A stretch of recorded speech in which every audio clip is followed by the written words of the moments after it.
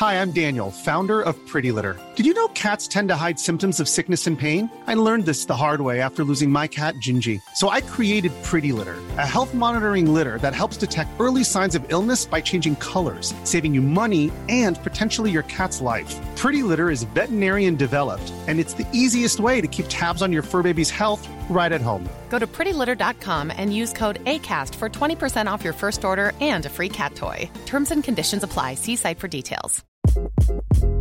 Hi, this is Craig Robinson from Ways to Win, and support for this podcast comes from Invesco QQQ. The future isn't scary. Not realizing its potential, however, could be. Just like on the recruiting trail, I've seen potential come in many forms as a coach. Learn more at Invesco.com/QQQ. Let's rethink possibility. Invesco Distributors, Inc.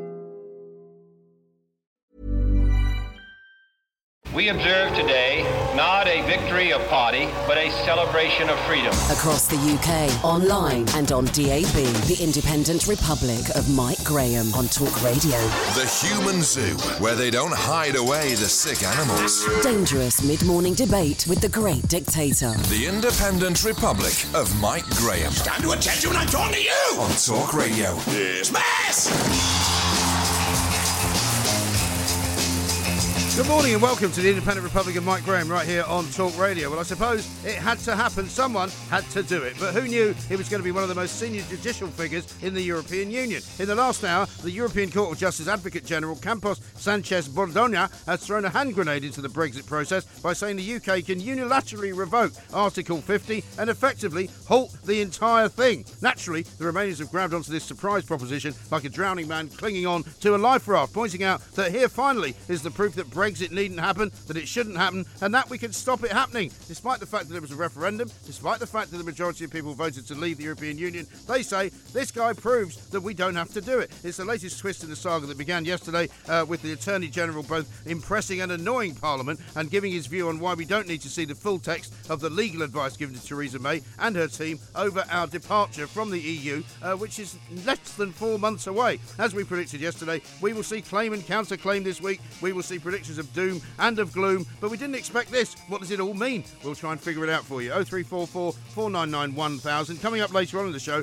we'll be finding out why the tax authorities are getting it so wrong when it comes to dealing with the public, why a quarter of people will take the day off work after the office Christmas party, and why the North-South divide is actually a lot worse than you thought. 0344 499 1000. You're listening to me, Mike Graham, on Talk Radio. The Independent Republic of Mike Graham on Talk Radio. Now, it was not more than an hour or so ago where we suddenly got the piece flagging up on our news screens here. Breaking news: European Court of Justice Advocate General says the UK can unilaterally revoke Article 50 to leave the European Union. Now, until this moment, I had not heard of Campos Sanchez Bordoña. I'll be bringing you some news on him, what he's done with his life, where he has come from, what he has said in the past, what sort of decisions he's made, where his sort of allegiances lie, if you like. But if, in fact, the European Court of Justice is so sure that we can just break the law of any unilateral means that we have. By the way, we also voted on this. We had a referendum on it. You know, we had democracy in action. If they're basically saying to us we don't have to worry about that, we can do whatever we like, then presumably we can just walk away from the European Union without any sort of deal as well, if we want to. Let's talk to Francis Grove-White, who's Deputy Director of Open Britain, and see whether we can make sense of what has actually happened here this morning. Francis, a very good morning to you. Morning. Thanks very much indeed for joining us. It's a very strangely timed sort of intervention, this, isn't it, by the European Court of Justice Advocate General? I mean, if this was the case, why has he not said it before? Well, look, a lot of people have said similar things in the past. You've had leaders of quite a number of EU member states. You've had Donald Tusk. You've had Emmanuel Macron saying that if the UK were to change its mind before the end of the Article 50 process, then, of course, we could stay in the EU. And that seems a perfectly reasonable thing, given that we've not actually left yet. And until we leave, we remain a member state with all the rights and obligations of a member state. And so if the UK public chose to take a different view, for example, through a people's vote, at the end of this process. I'd really rather you didn't refer to it as a people. I'd rather you didn't refer to it as a people's vote on this show, Francis. Just call it a second referendum, and let's call it what it is, because it's not any more of a people's vote than the last people's vote, to be honest. Okay, well, we could call it a third referendum after the one in 1975. If you like, I'd prefer that as well. That's fine. But the point is, the reason this is happening now is because there's been a cross-party group, I believe, Scottish MPs, who brought this legal action, and it happens to be coinciding now with this whole shambles that we're seeing unfolding before us in Parliament, where the government is trying to pretend still that the choice really on offer is between the government's deal, which I think probably you all agree is a deal that satisfies no one and solves nothing and certainly doesn't deliver on the promises that were made in 2016, or crashing out with no deal, with all the damage that could do. And I think what this verdict, let's be clear, this is advice from a senior advisor to the European Court of Justice. It's not a ruling, it's not a final verdict. But what this suggests is that, as most of us on my side of the argument have long said, that there is a third option. We can still choose to keep the existing deal we've got in the EU. Well, we can't, though, Francis. On the government's terms. Well, we can't, though, because we've had a referendum, and the majority of people that voted in that referendum voted to leave the European Union. So it's not true to say that we have the option of remaining in it, because we've already voted to leave it. Well, look, isn't that the case, though? I think I think the way this would play out, obviously, is you would have another referendum. You would have a referendum on the terms of Brexit at the end of this process. I don't think Parliament could simply just stop Brexit from happening. I think you would need a mandate from the people. And I think, actually, if you look at the way things are panning out in Parliament, we've got complete gridlock. There is no majority in Parliament for any particular form of Brexit. And it seems to me the most likely route out of that mess is to put it back to the people. Yeah, but the one place, Francis, I mean, we've always known that Parliament is pretty much full of people who don't want to leave the European Union. Even those MPs who represent their own constituencies that have voted to leave are still very sort of soft on the whole idea of it, and they'd rather we weren't leaving. And I don't think Theresa May particularly wants to leave the European Union either, which is why I've always said, since the beginning of the result of the referendum, that I don't think it will actually happen. I think they'll continue to sort of, filibuster and put it off and, kick it into the long grass for as long as they possibly can. However, the only place where there is a majority of feeling for leaving the European Union is in the great British public, who have voted already in a referendum, call it whatever you like, where they said we want to leave the European Union. Now, it doesn't really matter to me whether we have another referendum, which will then be more specific, because you can't be that specific in a referendum anyway. There is nobody in this country that actually agrees with the person next to them about how Brexit should happen. But that's not really the point. The point is there are a large enough body of people who want to leave. And so that mandate has already been determined, surely. Well, look, I think the first point to say is just on your first point about Parliament being, packed with people who want to remain. We've had more than 2.5 years now since about 2.5 years since the referendum. We've had both the governing party, the Conservatives, their effectively coalition partners, the DUP, the opposition party, the Labour Party, have all been committed to delivering Brexit. And so I think to claim that Parliament has been trying to thwart Brexit since day one is simply not true. No, it is true. You really seriously believe, Francis, do you really seriously believe that Theresa May and her cabinet of largely Remainer types has actually been, in your words, committed to anything? Well, are you telling me that she's not committed to getting her deal through? She's not. Do you think she'd rather? I just completely disagree with that. She's staked her entire political career on getting that deal through. I think it's absurd to suggest. Well, I think you're being very naive, Francis. In a sort of I think underhand way to remain. I think you're being very naive, and I don't think you're being very conspiratorial. I think that's just a ridiculous thing to say. Okay, well, all right. Well, so when the European Union comes up on Friday and says, well, don't worry, if you can't make the deadline on March the 29th, we'll give you a 3-month extension. I think that will happen, first of all. And number two, if it does happen, that will prove the point and prove the case that actually this is exactly what will happen for the next several months and possibly years to come. Or perhaps what that means is that the Brexit that she is trying to deliver and the various commitments that were made during the referendum cannot be delivered. There were a host of contradictory promises. She's done her best. I believe that. I think she has. I think she has. She's done her best with playing a ridiculously poor hand, where she was, Leave campaigners promised. For a start, we would have the exact same benefits when we left the EU. Liam Fox said this should be the easiest trade agreement in human history. We were told we were going to have extra money for the NHS, for all our public services. And she has promised us all of that, right? And we wouldn't pay a penny to the EU. And we could carry on trading with the EU on the exact same terms. Now, that is simply not true. And so the chaos that we're seeing in Parliament now is a product of the fact that Brexit cannot be delivered. And like I said, Theresa May's done her best. She's come back with a deal. I think it's arguably, the best she could have got given the circumstances. But it just turns out that it's a really bad deal, and it's not what was promised. And it's certainly not better than what we've got in the EU. But surely, Francis, you and your organisation... Dominic Raab have admitted that. Yeah, but Francis, you surely should be able to see, as the Deputy Director of Open Britain, that this is actually not a bad deal for those of you who want to remain in the European Union. Because one of the reasons that she's getting so much criticism in Parliament from those who would like to leave Brexit with a bit of a harder edge to it is because it's actually quite a soft Brexit, and it means that for a few years to come, we will really have a similar relationship with the European Union that we have now. So I don't understand why Remainers don't like the deal.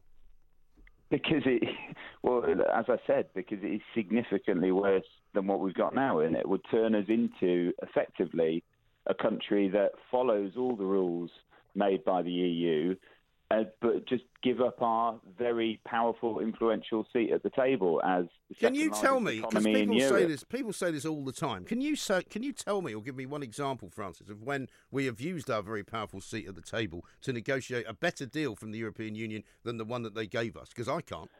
Look, we've been when have we ever done anything? Powerful voice at the table since we joined the European Union in the 1970s. I disagree. We helped to build the single market, which is the largest free trade area in the world. Total shibboleth. Brexit is about free trade. We've created the rules of the biggest single market in the world. Yeah, but that's not going to change. But that doesn't have to change. It doesn't need to change. It probably won't change because, as we've often heard, all of the people with whom we do trade are more than happy to keep that trade going. They don't want it to stop. They don't want it to suddenly become more expensive to trade with the UK, and neither do they want to buy things from the UK which will cost more money. So none of that is going to change, and so that is an absolute and utter nonsense to say that. And secondly, we couldn't even protect our own fishing rights with this so-called powerful seat at the European Union table. So what was the point of it? Well, look, I mean, I find the idea that we've not been a influential... Well, you haven't given me any examples of what we've done. You haven't given me an example. Well, we created the single market, which is the biggest free trade area in the world. We brought is that it? We brought in countries from the former Soviet Union. That was a bad idea, wasn't it? Authoritarianism. Well, that was a ridiculous idea. Democracy. We failed to stop the war in the Balkans from happening after we did that as well. Well, I mean, look, if you can really tell me that you think we're going to be more influential in Europe or the wider world outside of the EU, then I mean, well, we're still. I believe we're still a member of the United Nations Security Council, are we not? And we'll still continue to be so because we were part of that before the European Union. We are not an influential. We are not an influential part. That's an irrelevant point. Why is it an irrelevant point? You just said we're not influential. We're on the UN Security Council. There's only 5 countries on it. We'll be less influential if we leave the EU. No, we won't. Why would we be? I mean, I think we're just going to have to agree to disagree there. But I put the question back to you. Do you think that this is a Brexit deal that is good for our country and that will make our country more prosperous in the future. I have no idea, and greater neither do you, opportunities Francis. to our young people. I honestly don't know, because nobody knows. And in fact, everyone that tries to predict whether it's good or bad is absolutely barking up the wrong tree, misleading the public and being totally disingenuous to those people who voted to leave the European Union. What I do know is that we have voted to leave. Therefore, we should leave. Now, if this is the only deal that Theresa May can currently get, which is what she tells us, then we should go for it on the basis that that is what the people want. And if you are so arrogant that you think you could stand up against that tide of democracy and say, no, this should never happen because it's a bad idea, then I'm sorry you don't like it, but it's none of your business to stop it.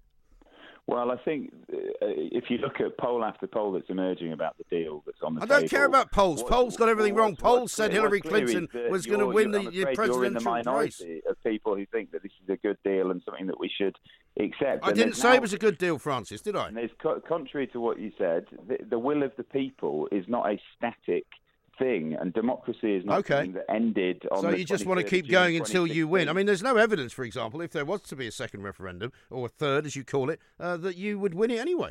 Well, there really isn't.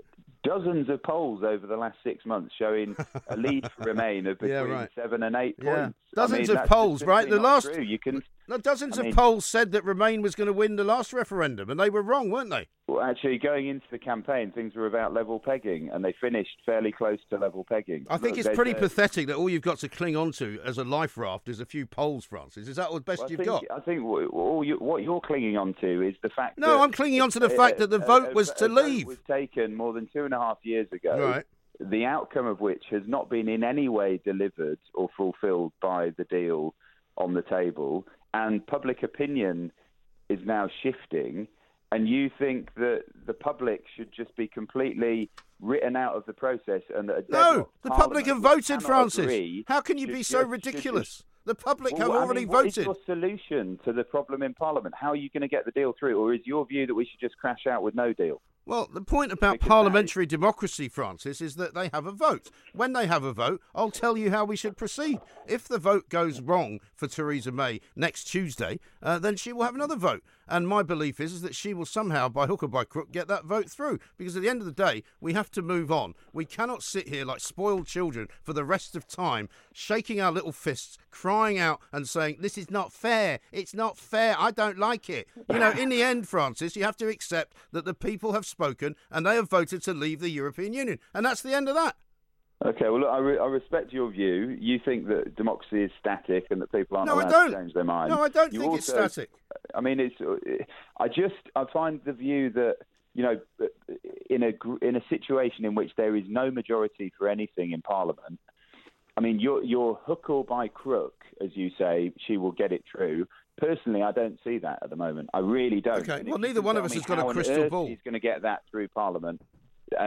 Where the votes are going to come from, which members of the Jacob Rees-Moggs ERG are going to suddenly, or the DUP are suddenly going to row in behind the deal, then fine, you can say that. But until you can explain where those votes are going to come from, just saying by hook or by crook is literally like licking your finger and putting it in the air and saying, I think, you know, it's just absurd. And for you to say anything different is the same. My point is, none of us have a crystal ball. Many pundits have got this spectacularly wrong over every single step of the way. Nobody, apparently, despite the fact that everybody's got their eyes trained on Downing Street and Brussels, knew that the deal was even coming a couple of weeks ago. It kind of came out of the blue. Nobody saw that. Nobody had an idea of what Theresa May was doing behind the scenes. Nobody had a clue about how it was all going to work out. So you are, just as kind of ignorant as I am about what the future is likely to hold. We don't know. So let's see what happens. And when and if the vote is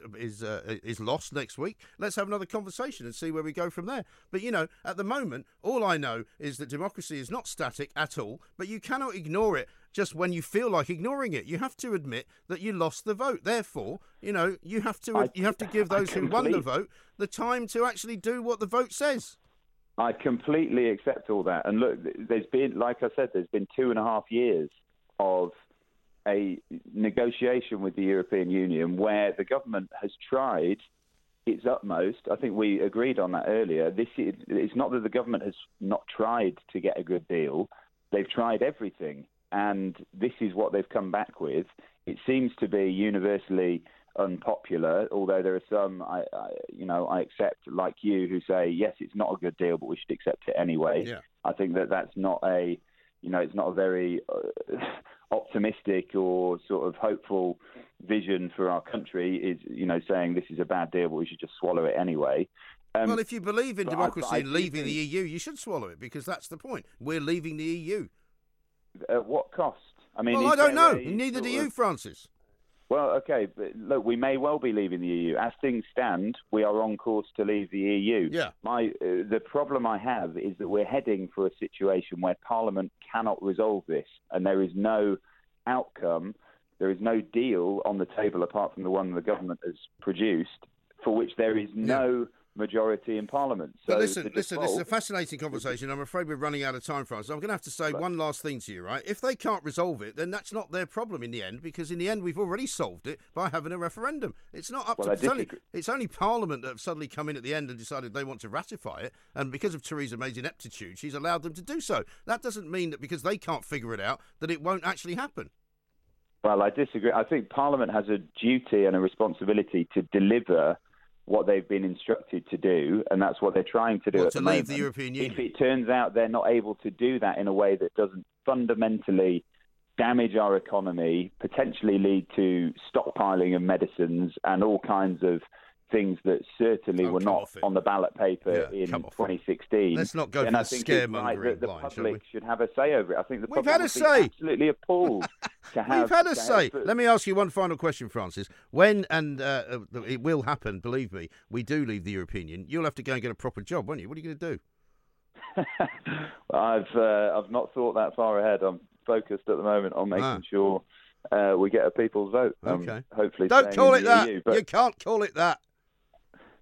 I can't call it a people's vote. No. Why is that? I've told you at the start of the show. I think every member of the public should be allowed a say. Yeah, we've already had it, Francis. We had it 2.5 years ago. There was a referendum. You seem to have forgotten. Thank you very much indeed. Francis Grove-White, Deputy Director of something called Open Britain. I'm not quite sure what that means, and I'm not quite sure how long Open Britain will be open for business for, because when we do leave the European Union, Open Britain will become redundant. We want to hear from you on this, 0344 499 1000. Doesn't that just sum up the absolute obstinacy and arrogance of the Ramonas? This is Talk Radio. Hi, I'm Daniel, founder of Pretty Litter. Cats and cat owners deserve better than any old-fashioned litter. That's why I teamed up with scientists and veterinarians to create Pretty Litter. Its innovative crystal formula has superior odor control and weighs up to 80% less than clay litter. Pretty Litter even monitors health by changing colors to help detect early signs of potential illness. It's the world's smartest kitty litter. Go to prettylitter.com and use code ACAST for 20% off your first order and a free cat toy. Terms and conditions apply. See site for details. Hi, this is Craig Robinson from Ways to Win, and support for this podcast comes from Invesco QQQ. Invesco QQQ is proud to sponsor this episode, and even prouder to provide access to innovation for the last 25 years. Basketball has had innovations over the years, too. We're seeing the game played in new ways every day. Learn more at Invesco.com/QQQ. Let's rethink possibility. Invesco Distributors, Inc.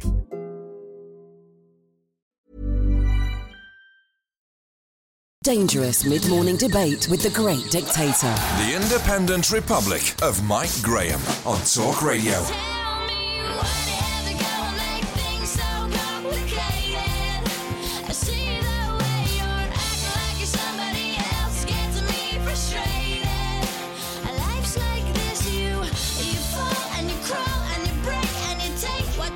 This is the Independent Republican, Mike Graham. You know what to do. 0344 499 1000. If you've been hounded by the tax man, you'll know how ghastly and awful that is. We'd love to hear your stories. Also, a lot of you still want to talk about this intervention by the European Justice Chief, a guy called Manuel Campos Sanchez Bordoña, who's basically said that we can forget about Article 50 and just stay in the European Union after all. Don't have to change any laws. Just ignore the referendum and it'll be fine. Here's a tweet from Paul at Talk Radio. Public opinion has not shifted. It's hardened on both both sides. I actually think more have seen the way the EU and the Remainers are treating democracy and would now vote leave. Here's one from Papa who says, I'm a Remainer, but some people on my side of the vote do have a level of cognitive dissonance to the level of Norman Bates. And Neil says, unless you have time machine, you, me and the economists cannot say with certainty what will happen to our economy, good, bad or the same. I'd rather go with the facts that since we voted to leave, the doom-laden predictors were all completely wrong. And that's very true. Our guest who was on in the first hour was telling me all about how polls are now showing that a new vote would actually mean that we would remain in the European Union. Well, I don't give a stuff what the polls are showing because the polls are inevitably wrong, I'm afraid. Let's go to Mark, who's in Castleford. Hello, Mark. Good morning, Mike. Good morning, sir. What would you like to say? Well, just to pick up on what the chap from Open Britain said. Yeah. And if he ever wants to know why people are so disaffected with the European Union, let me just briefly enlighten him. Yeah. Today we've had a ruling saying we are free to unilaterally rip up Article 50. No problem at all. They will allow us to go our own way and vote to remain. Yeah. We can unilaterally do that. However, we are not allowed unilaterally to opt out of the backstop agreement. So on the one hand, they're saying, yes, you can do what you want. And on the other hand, they're saying, oh, no, you couldn't possibly do that unilaterally. You can't possibly do that on their own. And in both cases, it works for Europe. And that's why people get so disaffected with Europe. On the one hand, they're saying one thing, and completely on the other hand, they're saying completely the opposite. But it's like the same as these people who are arguing, as our first guest was this morning, the bloke from Open Britain, as we were saying, Francis Grove White. He's like, democracy's not static. Well, in that case, why bother having an election? You might as well not bother. I mean, the idea that, somehow we have to give the right of a reply or the right to vote for people who were too young to vote the last time around, who are all whinging on about how we've ruined their future, and then what about the 15-year-olds that are, 15 in 5 years and the 15-year-olds that are 15 in 10 years and 20 years? I mean, it just goes on and on, doesn't it? Oh, it's a nonsense, Mike. The thing is, what happened is so many of the young people didn't vote. That was the crux of it. Had they got off the backside and voted, then it probably would have been different. And I think, just to pick up on what Francis said, what he needs to understand is that when we initially went into Europe in 1971, then we had a referendum. That was a completely different Europe. It was called the European Economic Community. Yes. We went in with Denmark and Ireland, and it was essentially a free trade area with none of the bells and whistles on. Right. And I think that's what most people would be happy with. Sure. Because when we voted to go in, it's not the Europe we've got now. It is. I can remember, like you, I'm basically of your age, and Europe was a different being in the 70s and 80s. Of course it was. And people were perfectly happy with that. It's Europe that's changed in many ways, not the general public. Oh, for sure. And there's no doubt that there are plenty of people running Europe, like Angela Merkel and Emmanuel Macron, who would love it to become this kind of federal European state, whereby every country is like a sort of a small part of a greater whole. And that's not what we signed up for, and that's not what we want, and it is certainly not what the majority of people who voted in the referendum want. And so therefore, I think you're absolutely right, Mark. It's all very well for them to say, you can just opt out of this bit here and opt into that bit there. And also this rubbish about the single market that he was going on about, how we helped create the single market. Well, the single market will still exist. It's just that Britain won't be in it. Doesn't mean we can't then negotiate with the single market which is left, and they can negotiate with us. So what's the difference? No, and I think, Mike, and when they say about the agreement that Theresa May has brought to Parliament, in fairness, that was negotiated by people who weren't essentially pro-Brexit. That was negotiated by a load of basically pro-European people. So that's why we've got such a stitch-up of a deal. That really nobody can vote for. I'm bewildered by the younger generation. I really am sometimes by this beautiful vision that they've got of Europe, and had they lived through it and seen the changes that we've seen, you do see it's become far, far more of a statist, as you say, centralising bureaucracy. None of that was there when we joined. None of it. And also when we were having all these problems with the fishing fleets and the cod wars and all of that stuff, where people were basically poaching fish from our waters, where were all these Remainers standing up and saying how great Europe was? I don't remember any of them saying anything at the time. Oh, yeah. And Mike, listen, the biggest travesty is where was Europe during all the troubles in Ireland? Well, indeed, they were nowhere to be seen. Then all of a sudden they come out of they come out as so pro Ireland, and then you think, well, when people were leaving bombs in pubs and when all the troubles were going on, you weren't nowhere to be seen. No, that's all. We didn't hear one peep at all. Anybody in Europe. You may also wish to cast your mind back to the sale of certain Exocet missiles by the French to the Argentinians, so they could blow up British sailors. Yeah. Oh, yeah. So, no. I mean, thanks anyway. No problem, Mike. You take care. No problem at all. Mark in Castleford there. I wasn't actually saying thanks anyway to you. I was saying thanks anyway to the French in a sort of ironic type of way. But never mind. Very good call from Mark. We can take lots more of those. 0344 499 1000. Some of you, on the other hand, may agree with Francis Grove White, Deputy Director of Open Britain, that the European Union is the greatest thing since sliced bread or indeed a baguette. But do let us know if you disagree with me. The Independent Republic of Mike Graham on Talk Radio. Now, I'm joined now today, though, by two very salubrious characters by the name of Lamb, a Mr. George and a Mr. Larry Lamb sitting in front of me. Welcome, gentlemen. Thank you, to the Independent Republic. We're going to talk about ancestry. I'm looking at you both and I'm seeing a lot of family resemblance, which is kind of interesting because you're like an older version of him. Yeah, I know he's your dad. It's funny, I have read the script. He's my son as well. Yeah. It's like and you're still speaking to each other after all these years, which is very helpful. But you're also both kind of in the same business as well, aren't you? Yeah, you're both. You speak for a living. You appear on television. You're an actor. You're a sort of broadcaster. In fact, you've done shows at Talk Sport, haven't you? I seem to remember a few years back. It's very tough. It's not easy when there's no music. It's very tough. Well, I used to do the overnight show there with no guests. Wow. And just a load of callers. It was great. 5 hours on my own. Tremendous. Which is why people say to me here, do you ever worry about drying up? Like, nope, not at all. I've got plenty to say. And, just get the newspaper and read it. Right? Exactly. Just say a few provocative things, and away you go. So you're doing this ancestry study, right? What made you do it? What was really funnily enough? It was getting done by Who Do You Think You Are? Right. Okay. I mean, I've always been interested in in history, and in the family history. But my granddad used to go on about the name Lamb, and we lived in Edmonton, right? Because there's a Lamb Institute in Edmonton. Oh, is there? Yeah, and it's all about the Lamb, Charles Lamb and Mary Lamb. He was the poet, right? Okay. So my grandfather said, well, we're related to Charles Lamb. So it's nothing to do with the lamb. Sheep type lamb. You never know. Right. You never know. That's what we're hoping to find when we do. We've done the thing with Ancestry UK. We've done the tests, right? The genetic tests. Right. But that's where I want to know where I really come from. Sure. You know what I mean? I want to know what. And so do a lot of people, right? That's it. Because we had a story not that long. I think it was last week where some vegans upset by a little town in Dorset called Wool. And it turned out that it had nothing to do with wool from a sheep. But they were like, we can't call it that. We must call it something else. And in fact, it's sort of an old English term for something completely different. And so some of the names like lamb and I guess, old-fashioned English names that I can't think of at the moment. Well, mine's Graham, right? My ancestors are all Scottish. Yeah. And I've looked back into the sort of the clan Graham, and there's two of them.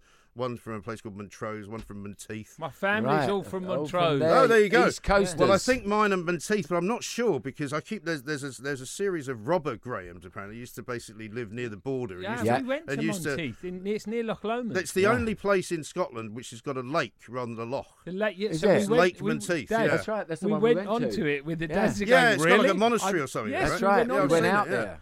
Oh, it's very cool. What's his name, that little dude? I can't remember. He's great. There's an amazing historian who took us out on there. If you ever go on a boat with him and he I'll gives you the complete rundown on it. It's brilliant. Fabulous. So I'm either related to the ones who were basically the robber barons who would sort of ride horses into Northumberland, steal everything from the castle and go back. Yeah. Which I wouldn't mind being part of. Right. Or there's the more kind of sort of noblemen who I think were part of the Menteith sort of island. So we're about to find out through doing this whole thing with Ancestry. Okay. If indeed on my mother's side the story is true that apparently there was a shipwreck of Spanish sailors off the coast of Montrose and they settled there. Right. And that's why I've got this kind of swarthy complexion. Oh really? Okay. Yeah. Yeah. So your mother's Spanish then? Well, that's what my great granddad reckoned. Right. You wouldn't want to say that to her. She's full on serious Scots. Is she? I'll tell you. Yeah. And don't start start ever talking about English. I'm not English. Well, I'm not even going to ask you whether she's Rangers or Celtic in that case, because otherwise wrong side. That'll always go the wrong way. Side of the but country. I mean, isn't that interesting as well, though, that we talk so much in this day and age about immigration, and we talk about, shutting it down and making sure that... And in fact, I mean, I lived in New York for 10 years, and that was what everybody said there. Everybody here's from somewhere else. Yeah. Nobody's from here originally. No, exactly. I mean, that's what I want to find out. Yeah, exactly. And I want to be one of the weird cavemen that started off here, and then it's find out who they were that they bred with all these 2,000 years. It is fascinating. And how is it actually scientifically done? Is it a kind of DNA type search? Yeah, exactly. You spit into a bottle, and then they take it, and then you put a reacting agent in there with it. Right. Send it to them. I was hoping we would have it by now, but it takes a lot longer. It takes about a month or so to get the results. Right. So I can't wait. I was hoping 20 billion searches. Yeah. Wow. And there's been over 100 million family trees come through Ancestry. Right. And do you have sort of, I guess a lot of people would have, lots of relatives overseas as well that you can track? Yeah, that's the idea. You can go worldwide with it and link into family trees of people all around the world. Because I've got an uncle who was in Air Sea Rescue or something during the Second World War, who I only met once, but then he suddenly disappeared. Nobody knows what happened to him, except that they think he might have gone to Southeast Asia somewhere and sort of set up house with somebody. But nobody's ever heard from him for like 60 years. Get yourself on Ancestry.com. Ancestry.com is the place. We can find out. .co.uk, actually. Okay. So either or. Also, I was fascinated by the bit in the piece I was reading about this, where people will sit down for Christmas dinner with some of their relatives, and they won't actually even know, for example, where Granny was born. No. That's amazing. I know. Why wouldn't they talk about that? I know. But don't you find that in actual fact, this huge... The influence of screens and the availability of information makes people nowadays, youngsters, less likely to want to ask any questions. Right. They know if they need to know anything, go and press a button somewhere. Yeah. So you don't sit around having chats. And if you do say you're boring on about something, he's right. boring on about that. Right. Not boring on. It's like everything I know got passed on to me. All of a sudden, there's a kind of a line drawn. You don't get passed on anymore. No, it's sad, isn't it? It so is aside sad. from George, from you finding out about the Spanish possible connection, have you found anything else out that surprised you so far, or are you still waiting for all the sort of results to come in? I mean, when we're still waiting for the results, but when Dad did Who Do You Think You Are, we thought Dad was the first one in the family to be a showman. Right. And it turns out that we're from a long line of lion tamers. Okay. Our great-great-great-grandfather was called Martini Bartlett, the Lion King. Brilliant. And he was the #1 lion tamer in the UK. Right. Yeah. That's great. I know. So it's in there. It's in the lineage. I always thought I'd kind of I'd bounced in on the party. As it were. I'd gate crashed into show business. Sure. I never understood why I was in it. Yeah. Did that. I was thinking, right, I've got now every right to be here. You're right. Yeah. But isn't it funny as well, where you look at, I've got loads of cousins, for example, in Scotland that I don't really know very well, because I come from, my mother was a Catholic, my father was a Protestant, so they moved to London to get away from what was then termed a mixed marriage, it was all very scandalous.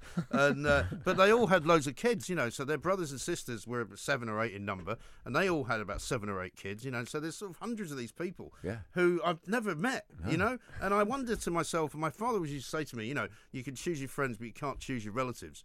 And he was never a great one for hanging about with his relatives, and I just wonder whether any of them are like me, or whether they are similar to me in any way. Or There's only one answer. Only one Tell me. answer. Ancestry.co.uk. You're very good at this. You are very good at this. Very good at it. It is. And is it something that everybody can easily do? There's no barriers to finding out where you come from, right? No. And it goes on. You can link into further areas. See, for me, I can't get enough of it. Some people don't really want to know. Right. Some people that do Who Do You Think You Are are kind of hit bad by what they discover. You see a lot of it on TV where people kind of break down, don't they? They see something that's happened and they can't believe it. There's nothing you can do about the past, so won't get upset about it. It might not be what you want. Right. I'd much rather find out I'm the direct descendant of Well, it's like when you get Russian these people prince talking about reincarnation, and they've always been somebody famous. They've never been nobody, No, so, exactly. I used to be Cleopatra's, right-hand man or something. And you go, well, how about you were just the nobody? asp.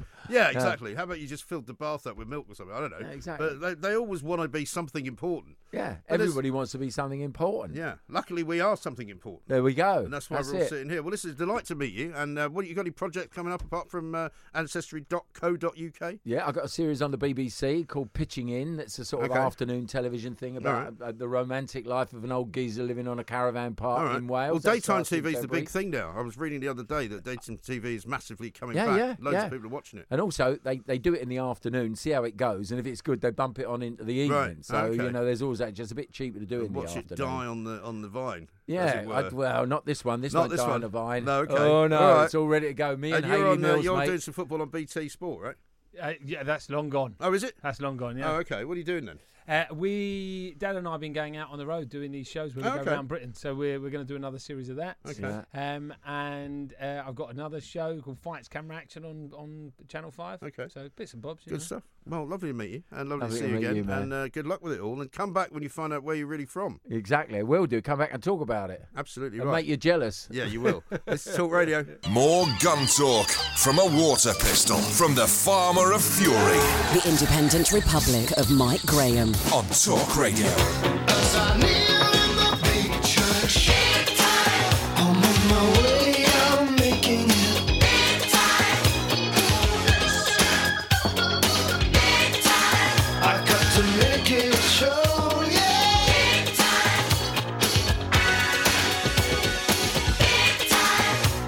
So much larger than life. This is the Independent Republic of Mike Graham. You know what to do. 0344 499 1000. Matthew Wright will be here very, very shortly to tell us what's coming up on his show. Right now, though, we're going to talk about something which you probably will not believe, and it is this, right? I got my first job when I was about 14. I was working in a bakery. Before that, I was an altar boy. I used to get a bit of money for doing people's weddings. This kid, though, 7 years of age, mini mogul. His name is Ryan. He's earned a phenomenal $22 million in just 1 year by reviewing toys on his YouTube channel. It's quite remarkable. What an amazing story. Let's talk to Jasper Hamill, who's the tech and science reporter at Metro. Hello, Jasper. Hello. This is a nice little earner, isn't it, eh? I mean, imagine if you had a 7-year-old kid that was making this kind of money. Well, it's fantastic for him because the money's being held in trust. But you have to ask yourself, what sort of parent is willing to put their kids on the internet and profit to the tune of $22 million? I think you have to ask questions about what sort of mum and dad would be willing to do that. Well, I suppose only in America would be the straight answer to that, right? Well, I'm not sure if the Americans could tolerate a British accent. I guess that's half the kind of cutesy appeal, isn't it? I mean, if you're a British watcher of these things, which have been viewed, some of the videos have been viewed more than 1 billion times. Yeah. The accents and the kind of the sights and the sounds are sort of like being waterboarded, really, to be honest. It just won't make any sense to anyone aged over 7, but the kids go absolutely crazy for it. Right. Because they get to see all the toys that they can only dream of having. Shown off by this perfect little boy who is very cute, it must be said, and his perfect life. So I guess it's a bit like sort of a bit of property porn for children. Well, it is. I guess. I mean, Ryan, the most popular video apparently sees Ryan opening a giant egg filled with Pixar car toys. Staggeringly, it has had nearly 802 million views. That's amazing. Yeah, that is astonishing. I kept thinking, what sort of piece of art has ever been viewed that many times? I mean, if you think of the Mona Lisa, has the Mona Lisa been seen as many times as Ryan's toy reviews? Well, I think why not? This is the bit we don't get about YouTube. I think anybody over the age of about 15 doesn't really get it, because people watch it. My kids watch it, and they'll be quite happy. When they used to be into Minecraft, which is a phase they've passed on through now, they used to quite happily watch people playing Minecraft on YouTube for hours on end. Yeah, you can make a very good living from this, and there's a website dedicated to video game streaming called Twitch, and the top Twitch people make a lot of money, right. And all you need to do is simply, in fact, that's how PewDiePie is the biggest YouTuber in the world, and actually much more credible, I have to say, than Ryan's toy review. Very clever, very funny man, but that's how he got started. You're basically watching him play computer games and him scream with laughter as he did so. Yeah, I see there's a British gamer in the top 5 as well called Daniel Middleton, who specialises in Minecraft. He's been playing on camera for 6 years. I think he formerly used to work in Tesco's. He's got now a following of 20.7 million who buy his backpacks, his baseball caps, his hoodies, and they go and see him on tour. Yes, something I have to say that has to be noted about this is if you look at the arts and the culture, it's dominated by the posh these days. The days of the Beatles coming from nowhere and dominating pop culture have kind of gone. Yeah. Actually, on YouTube, you really can come from nowhere. It doesn't matter who you are, what your background is. If you've got something to say or some sort of compelling pitch, you can be anywhere. And PewDiePie, the biggest YouTuber in the world, came from absolutely nowhere, and he commands an audience of more than 70 million subscribers now. It's astonishing and sort of quite inspiringly democratic, I think. Yes. I think that often goes something that you probably won't like to hear is that there's another story today about a mother who's turned her 1-year-old son into one of Britain's youngest stars on Instagram. Stacey Woodham's son, Ralphie, has earned thousands of pounds modelling on Instagram. It's got so bad, right, she doesn't allow any members of her family to post any pictures of the kid unless she's already posted them on Instagram and made money out of them. Well, I think that's absolutely brutal. Isn't it? I've got 2 children myself, and you've got a bit of a minor scoop here because I've actually never mentioned them in public. I've never mentioned them on Twitter, never mentioned them in the paper, I've never mentioned them anywhere. And I think parents have a duty to protect their children from the internet, because goodness knows who's watching, goodness knows how their image will be used in future. I don't mean to sound like a boring old square. Yeah, no, I'm the same. I don't use my kids in any form of promotion, but given the fact that I could be making millions, I think I'm going to have to change my view. Across the UK, online and on DAB, the Independent Republic of Mike Graham on Talk Radio. So if you enjoyed that, be sure to catch the whole show 10 to 1, Monday to Friday on Talk Radio, via DAB, online or via the Talk Radio app. If you have an opinion on the stories we cover, we'd love to hear from you. Call us 0344 499 1000 or tweet at Talk Radio during the show to have your say. The Independent Republic of Mike Graham on Talk Radio. Hi, I'm Daniel, founder of Pretty Litter. Cats and cat owners deserve better than any old-fashioned litter. That's why I teamed up with scientists and veterinarians to create Pretty Litter. Its innovative crystal formula has superior odor control and weighs up to 80% less than clay litter. Pretty Litter even monitors health by changing colors to help detect early signs of potential illness. It's the world's smartest kitty litter. Go to prettylitter.com and use code ACAST for 20% off your first order and a free cat toy. Terms and conditions apply. See site for details.